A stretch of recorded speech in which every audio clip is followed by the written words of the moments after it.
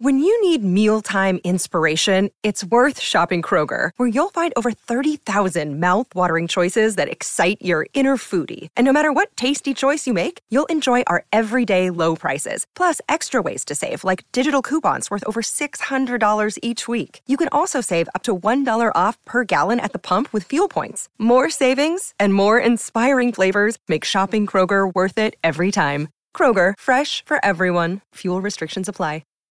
This episode is brought to you by Shopify. Whether you're selling a little or a lot, Shopify helps you do your thing, however you cha-ching. From the launch your online shop stage, all the way to the we just hit 1 million orders stage. No matter what stage you're in, Shopify's there to help you grow. Sign up for a $1 per month trial period at shopify.com/special offer, all lowercase.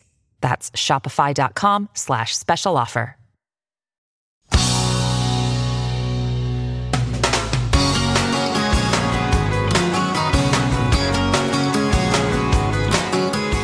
Hey everyone, today's guest is Justin Currie, bassist and lead vocalist for the Glasgow, Scotland alternative rock band, Amitri. Together we break down the writing, recording, and inspiration behind the smash hit, Roll to Me, taken from their 1995 album, Twisted. Justin mentioned that this song was a bit of a curveball for Amitri, and was viewed almost as a throwaway song. It was very different from the rest of the tunes from the same album, and clocked in at only 2 minutes and 12 seconds, whereas the rest of the tracks were significantly longer.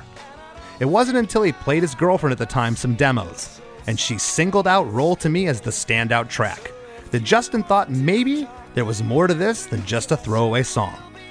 The band had already put together a large following in the UK, and had several hit singles by the time Roll to Me was released, finally breaking big into the US market with the song. I told Justin this song is one of the catchiest earworms that you just can't get out of your head. For all this and a lesson in recording your vocals next to an airfield, don't touch that dial. Hey, have you heard? Krista makes a podcast. Hey, have you heard? Krista makes a podcast. Hey, have you heard? Krista makes a podcast. Hey, have you heard? A podcast. Hey Justin, how are you? I'm good. How are you, Chris? I am great. This is an absolute pleasure to be talking to you. You know, I've done a crash course in Amitri the past couple days, and to say that I'm impressed with your story, it would be an understatement. And what a story it is. I had no idea the history of this band, and I'd like to kind of talk about that a little bit. You know, you obviously had the smash hit Roll to Me, which is the song we're going to talk about today. Yeah. And I say smash hit in the United States, but you know, you guys are from Glasgow. You were formed in 1980, and in total, you have 7 albums. 5 of those albums have reached the top 10 in the UK, and globally, the band has sold over 6 million albums. And, you know, there's not many bands that I can think of that started in 1980 with relative obscurity in the States that 15 years later have this massive hit. So congrats with that, and your history is just... It's kind of crazy here. You know, your first record came out, the self-titled album, in 85. Yeah. And then your next record didn't come out till 89, then 92, and then 95, Twisted came out that features Roll to Me. But that's a pretty big gap between records. What was happening there? Because between 85 and 89, the landscape of music, as you know, completely changed. And again, from 89 to 92, it went through another evolution. So it's really cool that you weathered all those different eras. What happened to us was we started out as a kind of post-punk, I suppose what you would call in the UK an indie band, which meant we were directly influenced by punk, but we were too young to have been part of the first wave of punk. So really, the stuff we grew up listening to is what you call post-punk. So things like The Fall and Joy Division and Gang of Four, a lot of bands from Manchester. But then what happened was, at the beginning of the 80s, there was a kind of revolution in Glasgow around this independent label called Postcard. And there were three really significant groups that had a huge influence on Scottish musicians: Aztec Camera, Orange Juice, and Joseph Kay, all of whom did their own kind of weird version of post-punk guitar music. Very melodic, very clean-sounding guitars. It was kind of like a direct reaction to some of the sort of miserablism that was going on after punk and during post-punk. So Postcard was an extremely hip label, and the bands on the label were extremely hip. And Glasgow had never been a cool town, so that sent thousands of us flooding out of our school classrooms into rehearsal rooms and forming bands, because they kind of showed the way. And they were getting national coverage in the weekly music papers in the UK, and that was a really big deal for us. So that's what we were. We were a post-punk, postcard style band. But then what happened later on is, after the first, the self-titled record came out in 85, we started writing slightly different kind of songs that were a bit more Americana in style. And then we went to America with absolutely no money and slept in fans' houses and on their parents' floors and slept on picnic benches. And that was such a formative experience that it completely changed who we were. So we came back and we started writing kind of like blues and folk songs. We started writing very mainstream sounding songs, which is not where we'd come from at all. And at that point we thought, well, what the fuck are we going to do about this? Because we're going to lose all of our previous audience. And we're writing these things that sort of sound like pop songs. So eventually we decided, well, if we're writing pop songs, we should probably go back and try and sign to another major label and try and be a pop band, because we don't sound like an indie band anymore. Yeah. So, I mean, effectively what happened to us was we went to America in 1986. And as I say, we didn't have a record company. We didn't have an agent. We just, our manager at the time, Barbara Shores, had just written to fans that had written to us through the fan club and asked them if they would put a gig on for us. And we just flew over there and stayed in people's houses. It was completely pretty mad, That just had that really permeated our kind of, if partly because these kids that we were meeting were into really different things from like kind of trendy post-punk music. They were into quite mainstream music.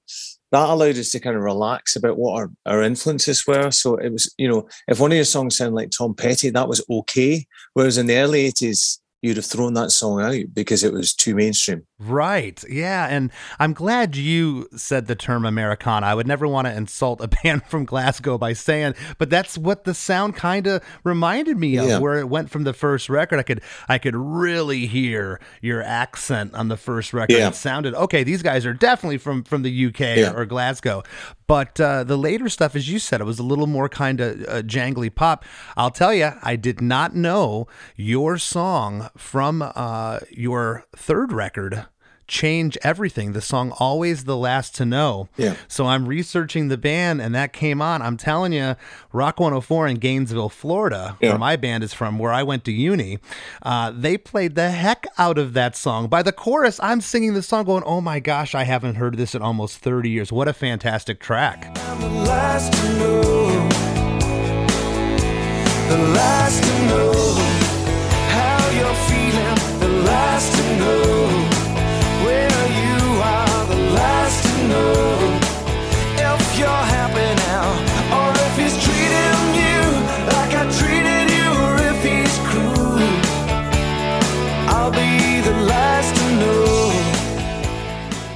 No, that was a kind of minor hit as well in the States.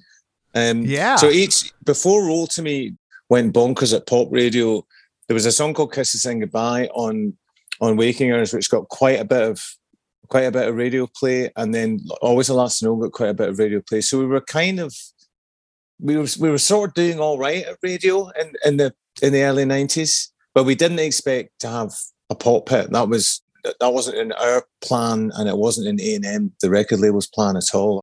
The record was so fast and so short that the radio stations loved it because they could stick it on before the news. So that's one of the main reasons why it climbed up the pop charts, and one of the main reasons why a rock band like Del Amitri ended up on CHR radio, which is not somewhere that we would have expected to have been. Well, and I have to ask, so the song Always the Last to Know, it was 8 on the track listing out of 12 songs on the Change Everything record. And then when I looked at Twisted from 95 that Roll to Me's on, Roll to Me was the 7th track out of 12. Usually you're going to put the hits around maybe position 2, 3, or 4. Did you not know these songs were hits when you wrote them? Or were they just other songs in the bunch? Not really. And also, A&M was a very artist-friendly label with a very sort of understanding A&R department. So if we wanted to sequence an album purely because of the flow of the tracks worked, then the record company weren't going to stick their foot down and say, you need to put the first single up front. And in return for that understanding, we didn't make much of an argument about what the singles were. It was up to them to choose what the singles were. But I mean, we knew that on every record there were 2 or 3 things that were radio friendly enough to get played in the radio, but we never knew anything was going to be a hit. I mean, we thought about not putting Roll to Me on Twisted because Twisted was kind of a grunge influenced album, and Roll to Me being the sort of pure pop that it is, we thought it stuck out like a sore thumb. So we only really ended up putting it on the record because it worked coming after a really long kind of grungy, slightly Sonic Youthy track called Being Somebody Else.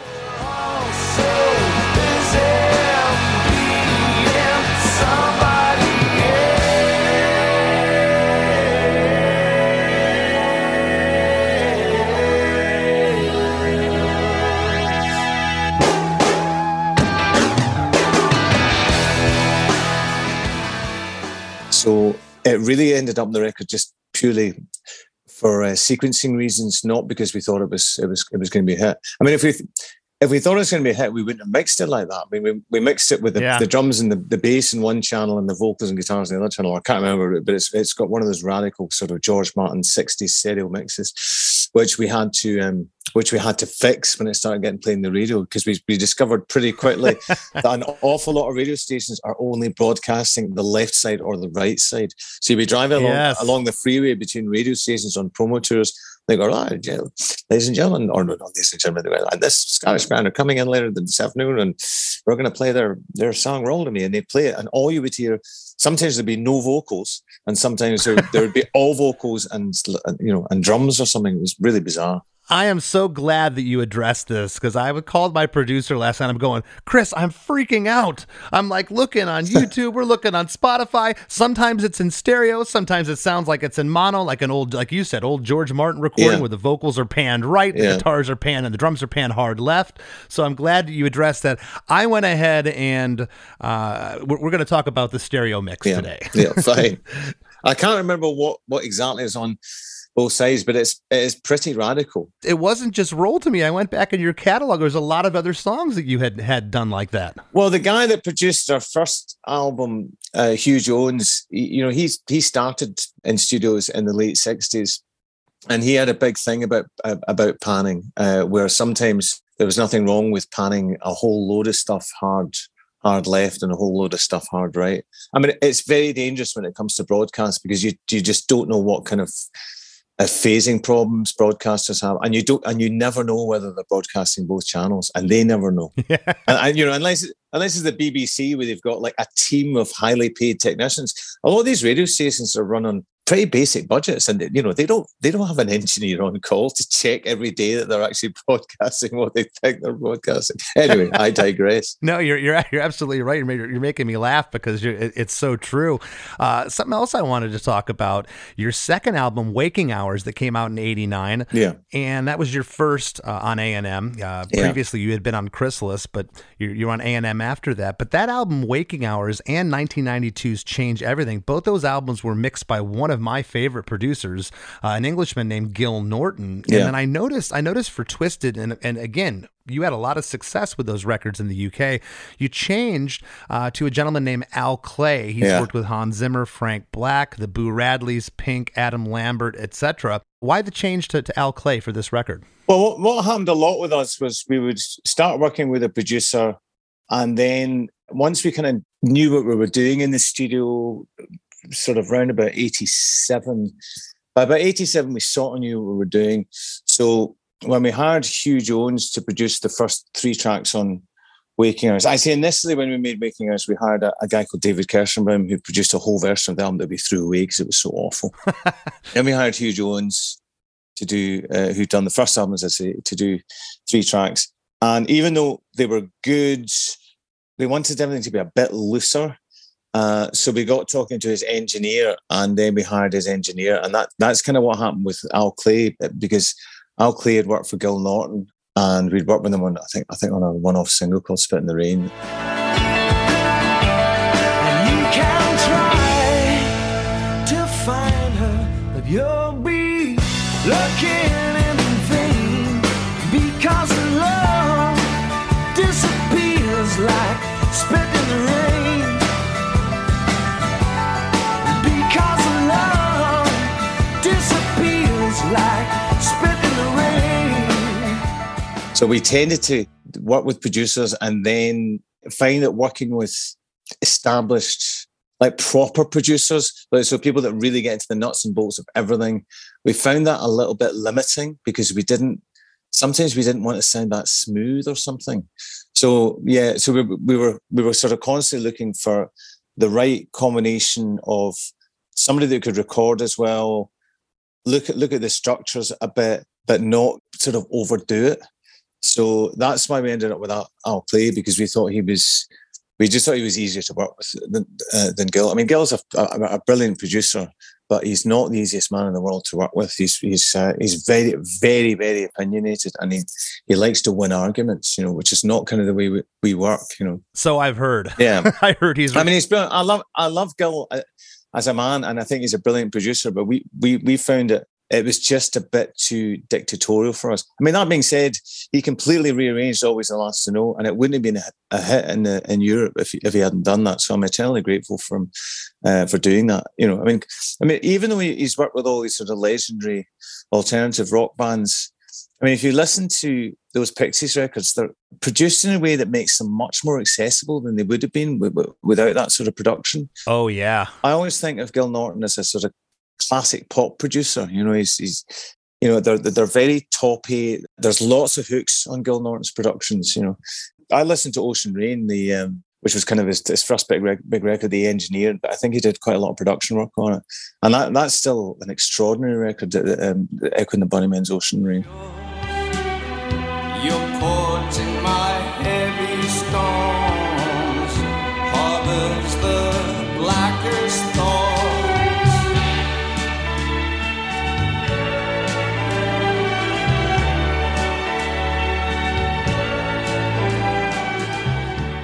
Well, Roll to Me, once again, is from your 4th album, Twisted, which was released in February of 1995, and Roll to Me, the single, was released June 26, my parents' wedding anniversary, June 26, 1995. I'm impressed you know your parents' anniversary. I don't even know my own anniversary.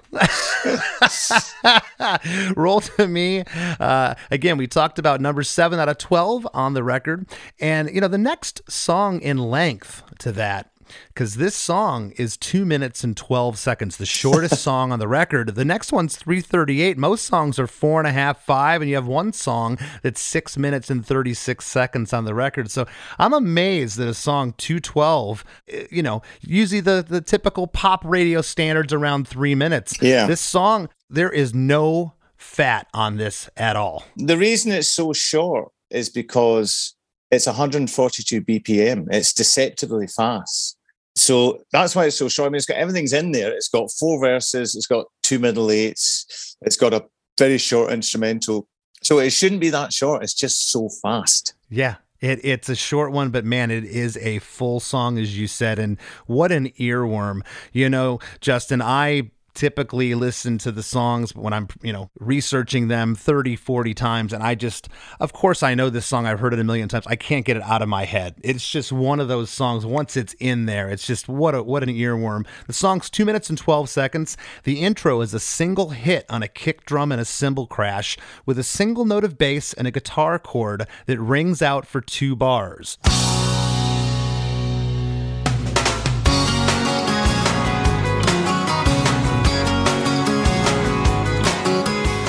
Then there's a nice little drum fill that takes us into 4 bars of drums, bass, and is that a 12-string acoustic panned off left? Yeah, the riffs all played on a 12-string acoustic, which we borrowed off the guy that owned the studio we were in.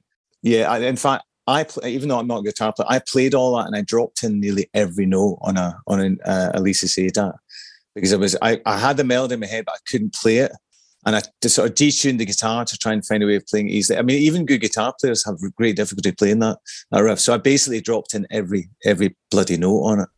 No kidding. Well, it sounded like a 12-string, and what a beautiful sound. Yeah, it was awesome. I think it was an old Martin. It was a beautiful guitar. Well, then it sounds like there's a hook melody that's center that also sounds like a 12-string playing the main riff. I'm not sure what that would be. That there's a bit of electric guitar in there, which sort of confuses the issue. But the riff is all 12-string. Okay. But there's a bit of jangly electric guitar that Ian played that kind of holds it all together. I believe that's panned off right. I said another jangly guitar panned off right. So I think that's the electric that you're talking about. Yeah. Well, again, right off the top, catchy as all get out, and then we set up for verse 1. Look around your world, pretty baby. Is it everything you hoped it'd be? The wrong guy, the wrong situation, the right time to roll to me. Roll to me. Oh, well, this is probably one of the most meaningless songs I've ever written, so this might be tough, but on you go. Read it out, and I'll make something up. Perfect. I love meaningless songs that are massive hits. This is going to be good. Seriously. Because, hey, I've written so many meaningless songs in my life, Justin, but I've never had a huge hit. So, hey, good on you. Look around your world, pretty baby. Is it everything you hoped it'd be? The wrong guy, the wrong situation. The right time to roll to me. Roll to me. Yeah. This is going to be tough. I mean, I usually write lyrics and melody roughly the same time, but I think with this, I was desperate to write a Paul McCartney-esque thing where the melody covers a big range of notes, which I don't normally do. I normally write much more in that sort of Dylan Lennon mode where you're really within about 4 notes, and you might occasionally sing something a fifth above that or something. So there's pretty much a new chord on every word. So there's a new chord on every sort of syllable and a half. So I think I would have filled in the words after I had the melody. I can't remember specifically, but I was pleased that the melody was McCartney-esque enough that I wasn't that worried about the words. I mean, I still find that Pretty Baby really unbelievably cloying. And also there's no space at all in the verses. It's just there's like a 1 beat break between all the lines, which is not songwriting. It's just a rush of blood to the head. So that goes against the grain with me as a writer, because sometimes a lot of the time it's the gaps you leave that actually contain the meaning a wee bit.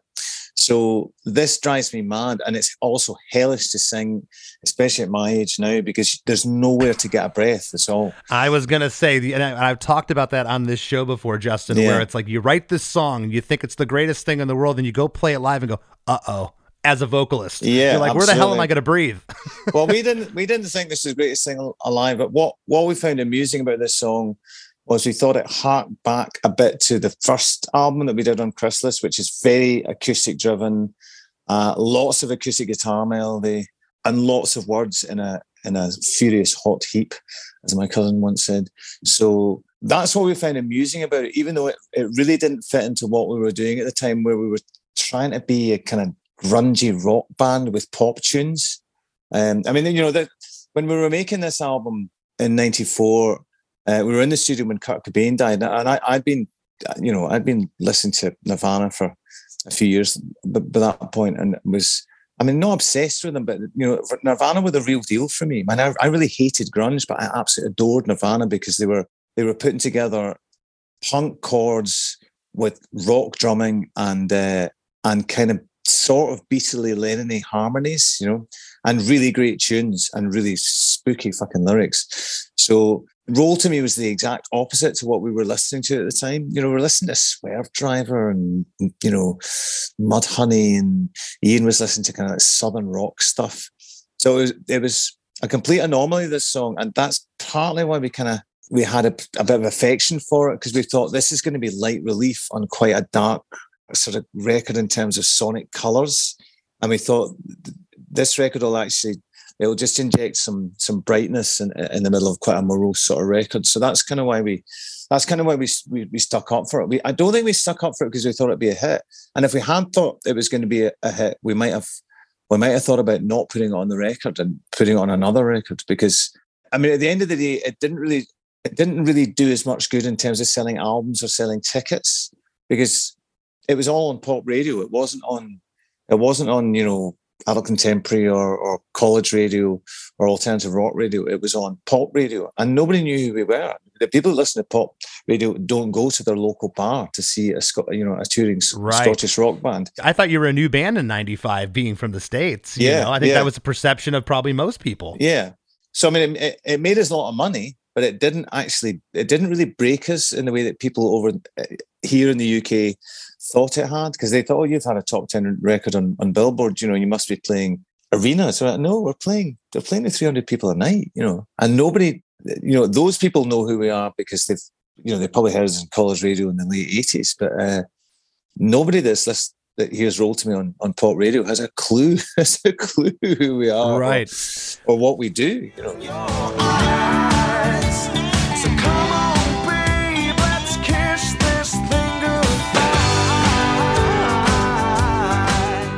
Hey everybody, we'll be right back with lots more with Justin Currie after a few words from our sponsors. Another day is here, and you're ready for it. What to wear? Check. Breakfast, lunch, and dinner? Check. Planning for what's next and how to save for it? That's where Bank of America can help. For your financial to-dos, Bank of America has experts ready to help get you closer to your goals. Get started at one of our local financial centers or 24/7 in our mobile banking app. Find a location near you at bankofamerica.com/talktous. What would you like the power to do? Mobile banking requires downloading the app and is only available for select devices. Message and data rates may apply. Bank of America NA, member FDIC. I sometimes feel when we're together, baby, everything has turned out wrong. And I know you. And now, back to the show. Well, I'm glad you mentioned the Southern rock leanings, because I hear that in here, definitely in the verses. There's something about this, and it makes me chuckle a little bit, you guys being from Glasgow, that I hear that. There's a lot of stuff going on here.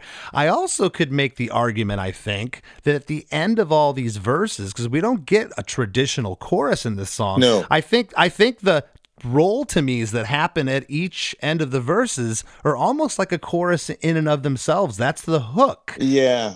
I'm not very good at writing choruses. I can write middle eights, but I find choruses very difficult. I never quite know what to do on choruses. So a lot of my choruses tend to be the Dylan chorus, where the title is just the playoff at the end of the verse. And that functions as a very short chorus. Exactly. That's what I'm saying here. And we get harmonies on the first to Roll to Me, which are kind of centered or maybe panned off a little bit, but the second Roll to Me is panned off pretty hard to the left, which I think is really cool. And I love the production here, even though it's not the original idea of completely having stuff panned, but we get that 12-string acoustic, which is panned off left, bass and drums in this verse is kind of going along.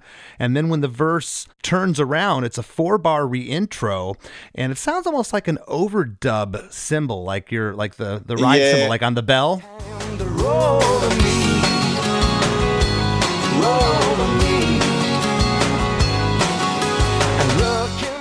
Yeah, I think we did overdub that. That was a trick we learned from Hugh Jones, which he stole from Penny Lane, where you overdub you close mic the bell of a ride cymbal and you do it as an overdub, so you can stick it really high in the mix, and it's just got a really atmospheric feel about it.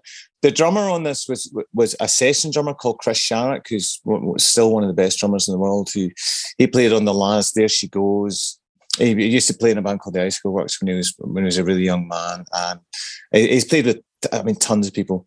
And he's got an incredible 60s feel, which is somewhat halfway between Keith Moon, Ringo Starr, and maybe with a bit of John Bonham or something. But so he's neither one thing nor the other. So he's got a bit of swing like Ringo Starr, but he's also got quite a heavy solid feel like Keith Moon or maybe John Bonham. Maybe that's a bad example. Maybe Ginger Baker. So he's got a really amazing combination of sort of 60s feels, which just really works for this kind of music. Yeah, no, I definitely hear the Ringo and the Ginger Baker in this. And what a feel he has. Well, I love that bell. It's panned slightly left, and then we get into verse 2. Look into your heart, pretty baby. Is it aching with some nameless need? Is there something wrong and you can't put your finger on it? Right then, roll to me. And I'm going to read these lyrics and have you talk a little bit about these if you can. And you're laughing again. No, because I completely obfuscated on the first verse because it's just such an obvious kind of. These lyrics fall into a very specific category of pop song, which is from the the 20s onwards. I'm in love with you. You're not happy with your partner. I can make you a better offer. That's a really standard trope in pop music. So once you decide you're in that mode, it's sort of a case of joining the dots. So, well, did you write this about somebody specific? Is it coming from personal? No, I don't think it did. I don't think it did. I would be honest with you if it was a really autobiographical thing. I literally just fitted the lyrics to the melody. That was the only thing that mattered. So the melody takes precedence over the lyrics, which is not the usual way around for what I do. I tend to sacrifice melody for getting some intelligence into the lyrics. Whereas in this was the other way around. The lyrics are as dumb as possible just to keep that melody clear, and make the melody really clear. I'm so glad you said that. I couldn't agree more. Yeah. This melody is so strong. It's so catchy that, dare I say, you could have sang the Telephone Book, but you really almost could have here. And I wouldn't have known. You could have told me, I wrote this about my ex. She broke my heart, or I was trying to win somebody back. But no, it was just I know what pop trope I'm in. I just need to fill in the syllables, and because it's so fast.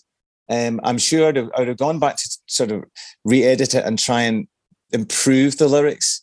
But because it's so fast, and as I say, there's a chord in every word, it was almost impossible to get anything in there without sacrificing the way the melody scans and the melody itself. So I just had to stick with pretty much what I originally wrote. I don't remember doing much rewriting at all on this. Do you recall demoing the song? Yeah, I demoed it at home on my own.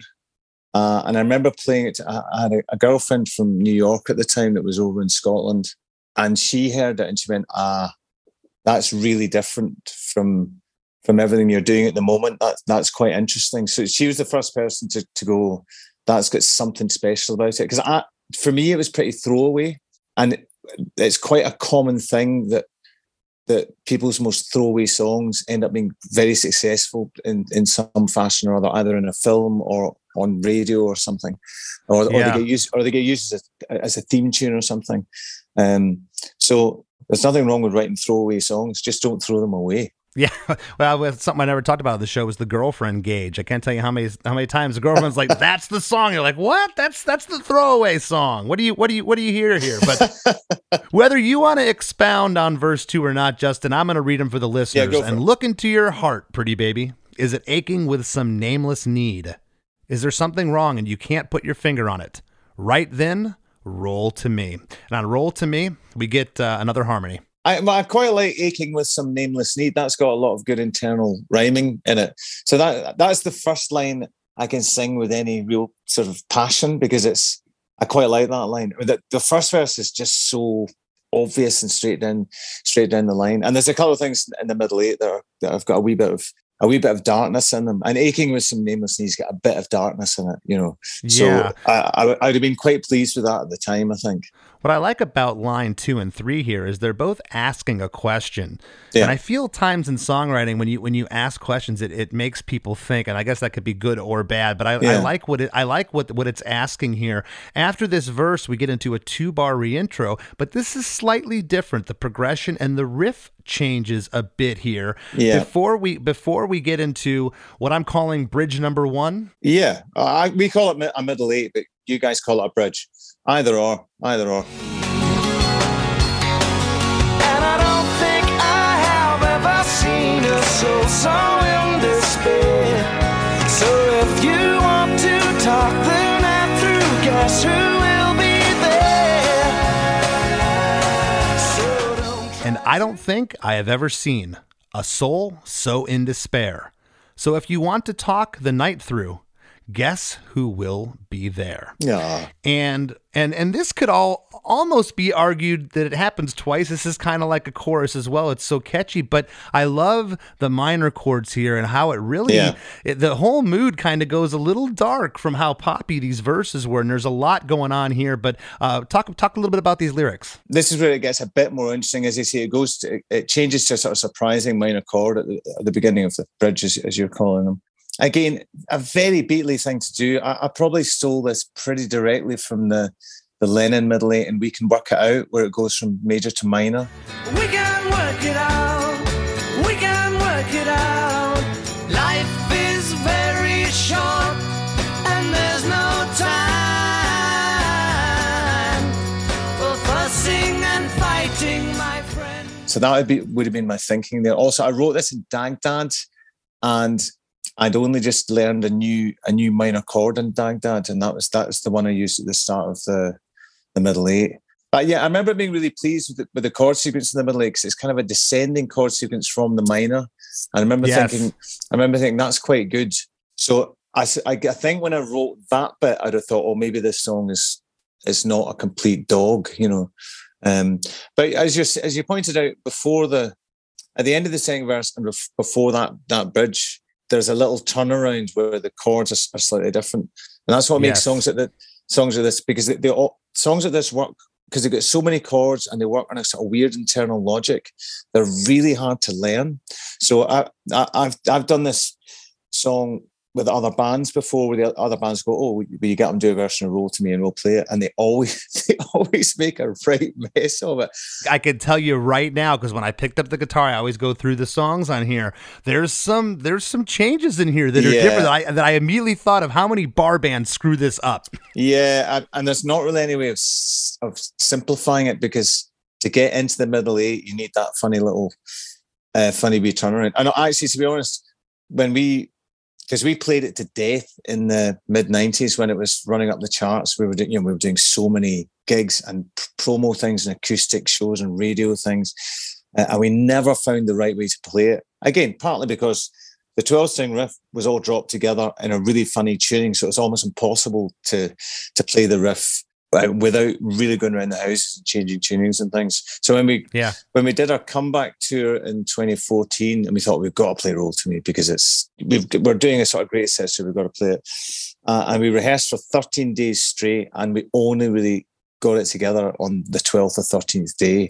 So it's an absolute dog to play, an absolute dog. I mean, we still quite enjoy doing it because it is such a challenge, you know. But and isn't that funny? Because you have other songs that just seem so much more entailed than this, and this is the one that gives you the headache. It's really interesting. Well, there's some cool things going on here in this middle 8. The guitar is still panned off left, bass and drums are here, and an organ comes in, almost like a B3 on this part. I love that.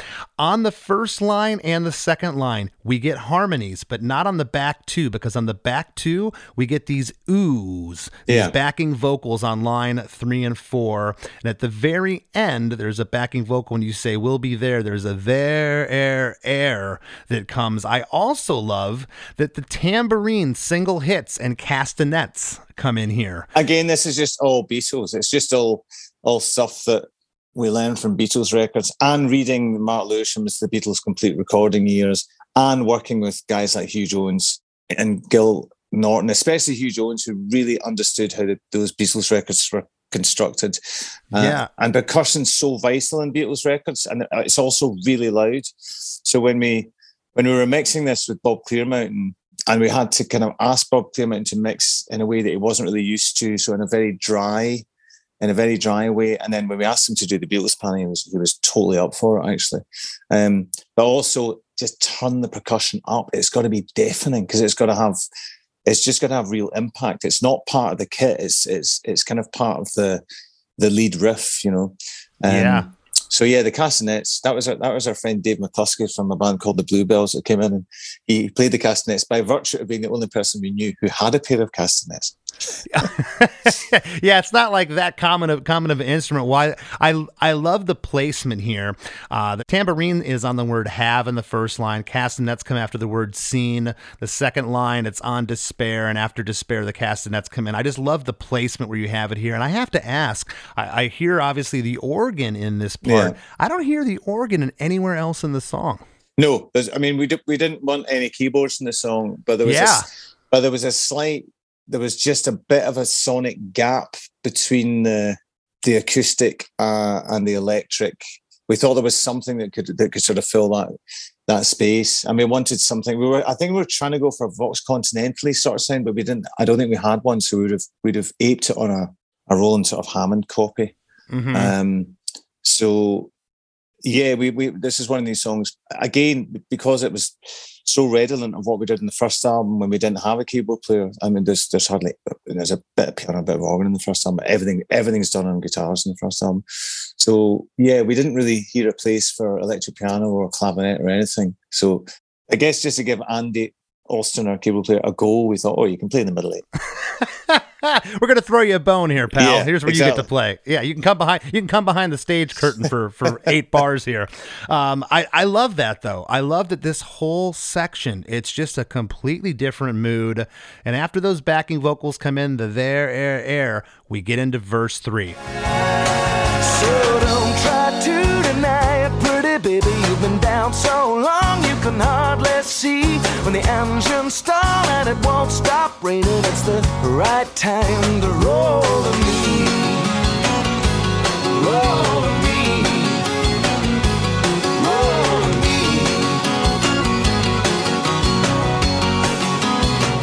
me. So don't try to deny it, pretty baby. You've been down so long you can hardly see. When the engine's stalled and it won't stop raining, it's the right time to roll to me. Roll to me, roll to me. On the first roll to me, we get that centered harmony. The second and third roll to me's, they're panned off left on bar 2 and 4. And I say bar 2 and 4 because the main riff after the first roll to me, that guitar hook, it comes back, but it changes again here for 8 bars. I love it. Yeah, I think because I was playing that part and I'm not a guitar player, I was trying to sort of make it a solo, but just keep it in the same mode as the riff. So I ended up just alternating the melody a bit, like just modulating it up on the third phrase or something, I think. Again, which is sort of really, I was desperately trying to stay in that Beatles mode. I mean, if you think of everything prior to maybe Abbey Road, and certainly prior to Sgt. Pepper, the lead guitar playing is very thematic. It's not virtuoso ostentation. It's not showing off. It's not jazzy. It's very thematic and it's very melodic. Because what I could have done with that instrumental section is just asked one of the 2 guitar players to play a solo. But I just didn't feel that was right. I just wanted to stay in that really heavily structured melodic mode. So yeah, I just modulated up the middle bit to make it mildly more interesting and just make it more difficult for the guitar player when he had to play it live. Well, I kind of feel in some ways you're kind of downplaying this song. I'm telling you, what appears to be this simple little pop song, there's a lot here. It's not, as you said, you've how many bands have you heard that have just they butcher this, because there is these little turnarounds. That little part you do here, what you're calling the solo, it's great. It is fiendishly complicated, but it doesn't, because it's all based on tunes, it doesn't sound to your ear like it's overwrought or ridiculously complicated, which is, that can only be a good thing. I mean, we've thrown many a song away which just feels you have to overwork with the changes and the turnarounds to get it to sort of structurally hang together. Whereas this one, there's a good musical reason every time there's a slightly different sequence. There was something in my head telling me, no, this makes sense melodically, and it's not going to jar on the ear. I'll tell you what I like when the second middle eight comes in here, or bridge number 2, as we call it. It's the same lyric and music as the first time that it happens. Was there ever a thought, hey, maybe we got to change this one up, or was it always the same? And I don't think I have ever seen a soul so in despair. So if you want to talk the night through, guess who will be there? Normally, when we would hit this stage of the song, we would bring in a new element. We'd bring in maybe piano or something. Yes. Or like a high Hammond or something like that. But again, this is just harking back to the Beatles. Quite a lot of Beatles songs have 2 middle eights, either side of a chorus or either side of an instrumental. So you get a middle eight, instrumental, repeated middle eight. And they were always the same. They were always the same words and the same arrangement. So that's kind of why we stuck to that. We didn't feel like it had to go anywhere else. So yes, we're just sort of religiously following what the Beatles did. Well, I'm assuming you did this to 2-inch tape. This wasn't to Pro Tools in 95, no, 94. No, it's all so yeah, 2-inch. and this second middle eight almost sounds identical. I'm wondering if Bob Clearmountain, it sounds like the organ is maybe a dB and a half louder or something, and maybe even one of the jangly guitars seems a little bit louder. Other than that, it's pretty much a carbon copy of the first time. Yeah, as I remember, it's certainly exactly the same arrangement. Yeah, I mean, Bob's a very clever dude. He may well have poked something up. To so it feels like the song's progressing. But again, we didn't feel the necessity to bring anything else in because we were only like a minute and a half into the song at this point. I know. It's crazy. And coming right out of this second middle eight, we go into verse 4, which is essentially an outro of the song. So look around your world, pretty baby. Is it everything you hoped it'd be? The wrong guy, the wrong situation, the right time to roll to me, the right time to roll to me, the right time to roll to me. Ooh.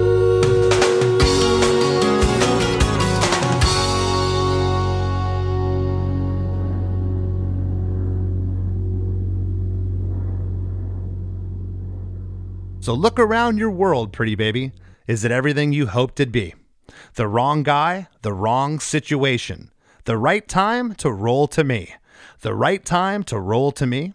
The right time to roll to me. And then we get an ooh vocal, a lush harmony vocal on the oohs there. On the first 2 lines here, it's just kick, snare, and that 12-string acoustic panned off left. After the second line, the bass comes back in here on line 2. The bass gets kind of funky here. I like it. And here's the part that's great. And again, I would bet when you get up with bands, this is the part they mess up. Yeah, it's difficult. When we get to the 3 roll to me's here at the end, it's a very strange, but these cool little hiccups that are happening. Yeah. It's a really cool turnaround on these 3 lines. And it took me probably, again, I've heard this song numerous times, but when I sat down to analyze it, that's when it hit me like, okay, what's going on here? It's really cool. Yeah, it's a tricky little thing that made total sense to me when I was writing the song. Especially in Baghdad for some reason. But I do remember when I was playing the bass to it with our drummer, that being tricky in terms of where do we put the kick drum and do we leave a gap and all that sort of stuff. And again, that's something that Chris Sharrock really sorted out. So the part that Chris Sharrock nailed really, really works there because you could have overworked those little hiccups and done some kind of stop beats and it would have just been too clever. Chris managed to find a way of sort of playing through it and getting a fill in at the end, I think. So, thanks to Chris Sharrock on that one. It's awesome. And for the listeners, you mentioned it again. You mentioned Dadgad. And Dadgad, he was saying he writes in Dadgad, typically a standard guitar is tuned E, A, D, G, B, back to the high E. In this instance, the low string is tuned to D instead of E. So that's what he's referencing there. And the top two strings go down a tone as well. The top E goes down to a D and the B goes down to an A. That turnaround there, that's just so cool. And right at the last roll to me, the band stops and they ring out, and that's when those oohs come in. Yeah. And then again here, it's like the drum fill comes in, and then it's like 1.5 bars. It's not like a full 2 bars. It's a weird thing at the end. And then the band ends together, ringing out bass, guitars, and cymbals on the fade out. The last few seconds, it almost sounds like an airplane swirling right and left. It is an airplane. It is. Because I used to, by this stage, I recorded all my own vocals in the bedroom of whatever residential recording studio we were in. So I would let the producer or engineer get on with recording band overdubs, and I would do vocals. It made things a lot quicker, and I would do my own vocal comps, and we would just take them off an ADAT and stick them back onto the 2-inch. But my bedroom faced the front of the building, and we were in the middle of Lincolnshire, and there's a lot of US Army bases in Lincolnshire.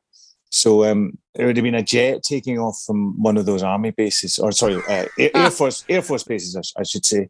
And we just kept it in because it just sounded really nice in the headphones. That is so awesome. I thought it was something you overdubbed for sure. That I didn't think that was just on a take. It's on the vocal track, so we just kept it. That is great. That is that's really cool. It's those little accidents that happen sometimes we leave in that makes it special. Yeah, definitely. Well, this song is great, and I really want to thank you for taking the time to break it down. And I got to tell you, you have a new song, relatively new, from 2021. It's called You Can't Go Back. I checked that out, and I checked out the video, which is a parody of the original video Roll to Me. It is awesome. So for the listeners, check that out. It's so cool. And what do you got coming up with the band? What's going on? We've got a live DVD coming out of a show we did at Glasgow Barland Ballroom. So we're doing a little showing of that in the local art house theatre here in December. And then we're off to Australia in February, and we're hoping to be back touring the States in the summer. Well, much continued success, Justin, and thank you so much for sitting in today. I really appreciate it. Chris, thank you so much for your incredibly specific and detailed analysis. That was a pleasure. You can't go back. You can't go back. Yeah.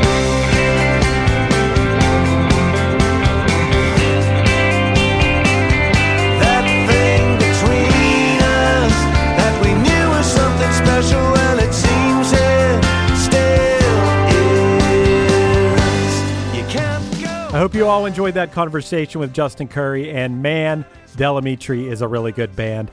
That song you were just hearing is their 2021 single, You Can't Go Back, which is the one Chris just mentioned with the music video that was kind of a parody of Roll to Me. So go check that out and dive into their whole back catalog if you're not familiar with it, because I'm pretty confident you're going to find a lot of songs that you like. Listen, we got to take a quick break for a word from our sponsors, but don't go anywhere. There's lots more Krista Makes a Podcast after the break.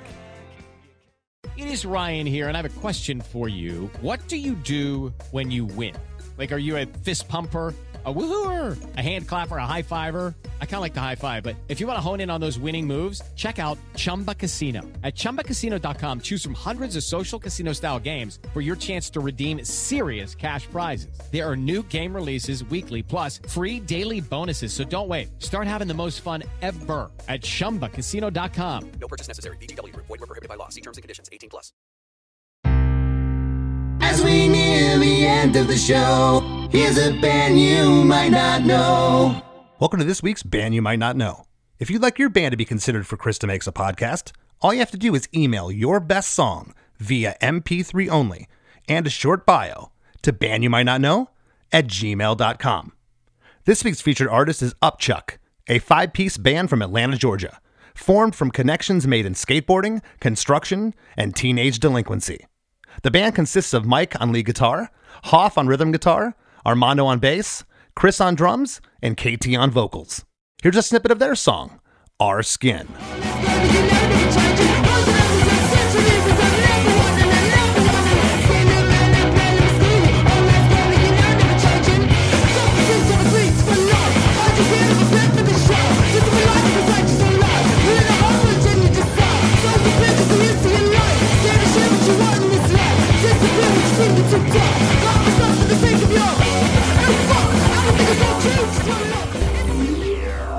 The Wrap with Chris and Chris.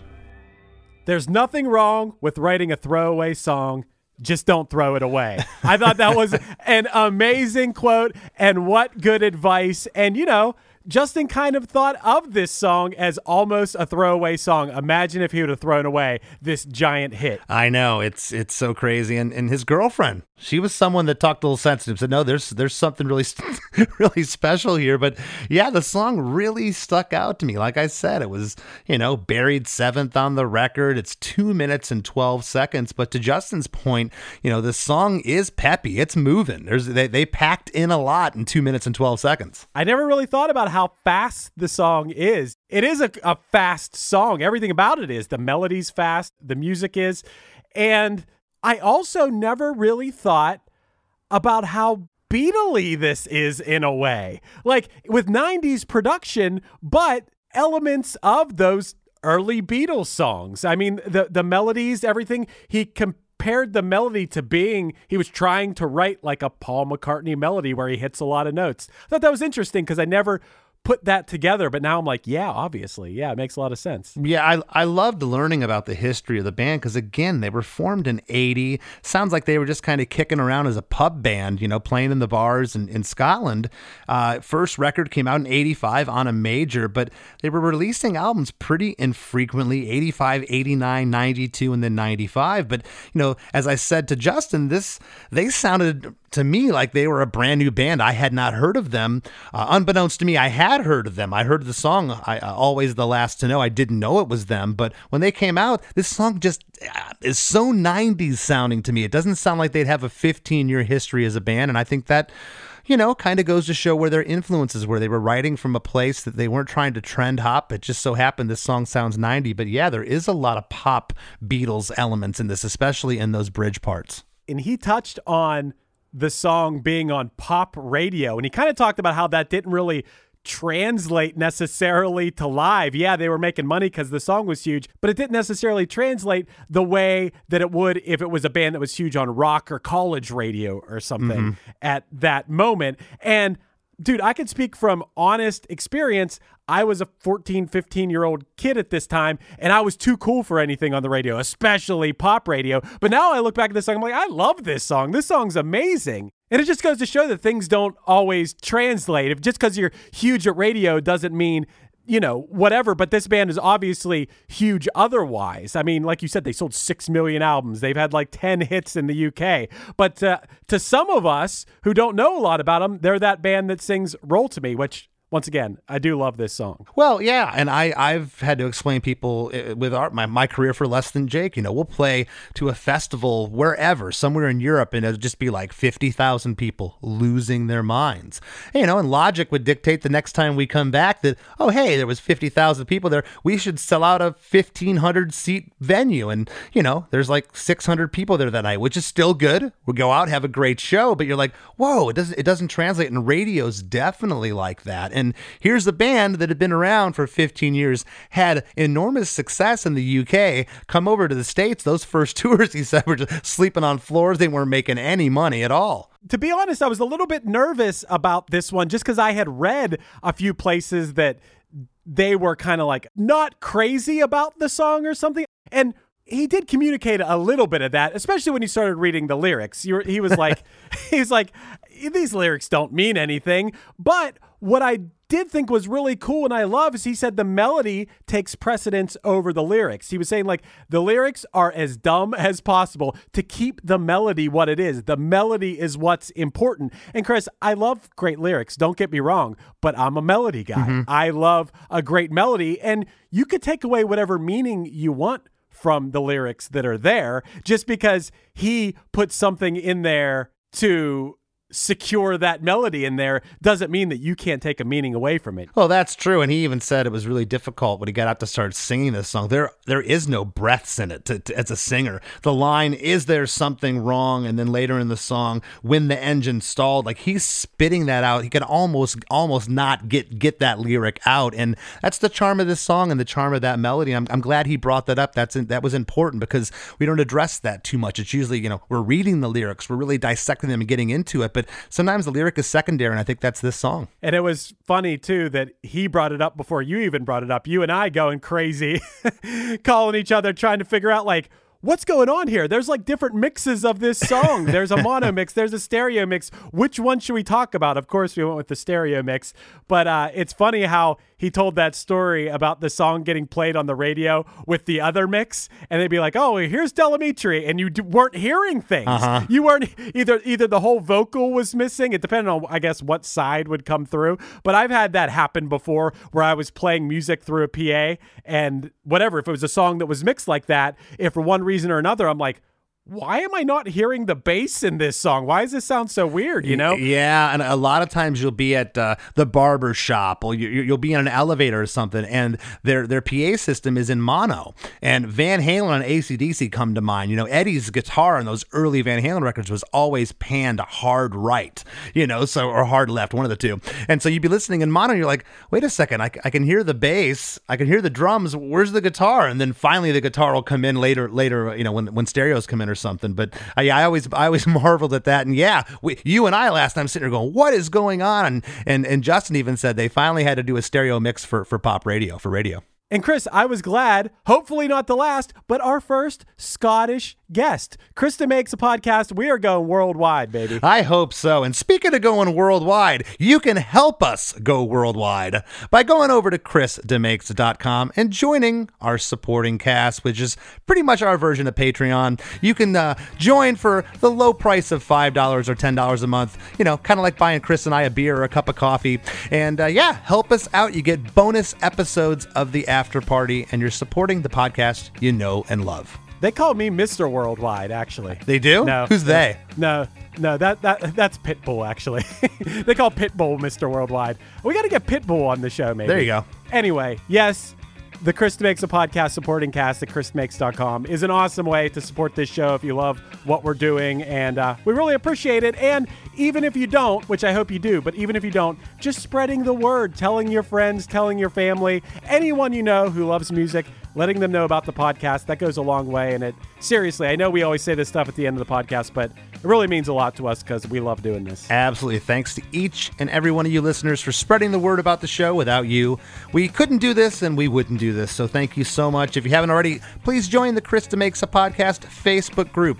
With over 4,500 members and counting, it's a great place to interact before the show, during the show, after the show, or whenever. So head over there and please join if you haven't, and give me a follow on Instagram at @LessThanChrisD. Want to thank this week's guest, Justin Currie, for sitting in with us, and we'll see you next week. Do you enjoy the content and production of Krista Makes a Podcast? Do you have an idea for a podcast or an existing podcast that you'd like to take to the next level? Well, check out WeKnowPodcasting.com. At WeKnowPodcasting.com, we have over 25 years of combined experience in the pod field, and we're ready to help you succeed in the golden era of podcasting. Step into the world of power, loyalty, and luck. I'm gonna make him an offer he can't refuse. With family, cannolis, and spins mean everything. Now, you wanna get mixed up in the family business. Introducing The Godfather at ChumbaCasino.com. Test your luck in the shadowy world of The Godfather slot. Someday, I will call upon you to do a service for me. Play The Godfather, now at ChumbaCasino.com. Welcome to the family. No purchase necessary. VGW Group. Void where prohibited by law. 18+. Terms and conditions apply. Bowie, Dylan, Marley. You've heard the names and maybe you've heard their songs, but what about the stories behind the records that made titans of music like these so universally loved and important? Join me, Josh Adam Myers, host of The 500, as each week I go through a different album from Rolling Stone magazine's 500 Greatest Albums list from 2012 with an incredible lineup of comedians, actors, and musicians talking about how the music has impacted their lives. New episodes of The 500 come out every Wednesday. Listen now wherever you get your podcasts.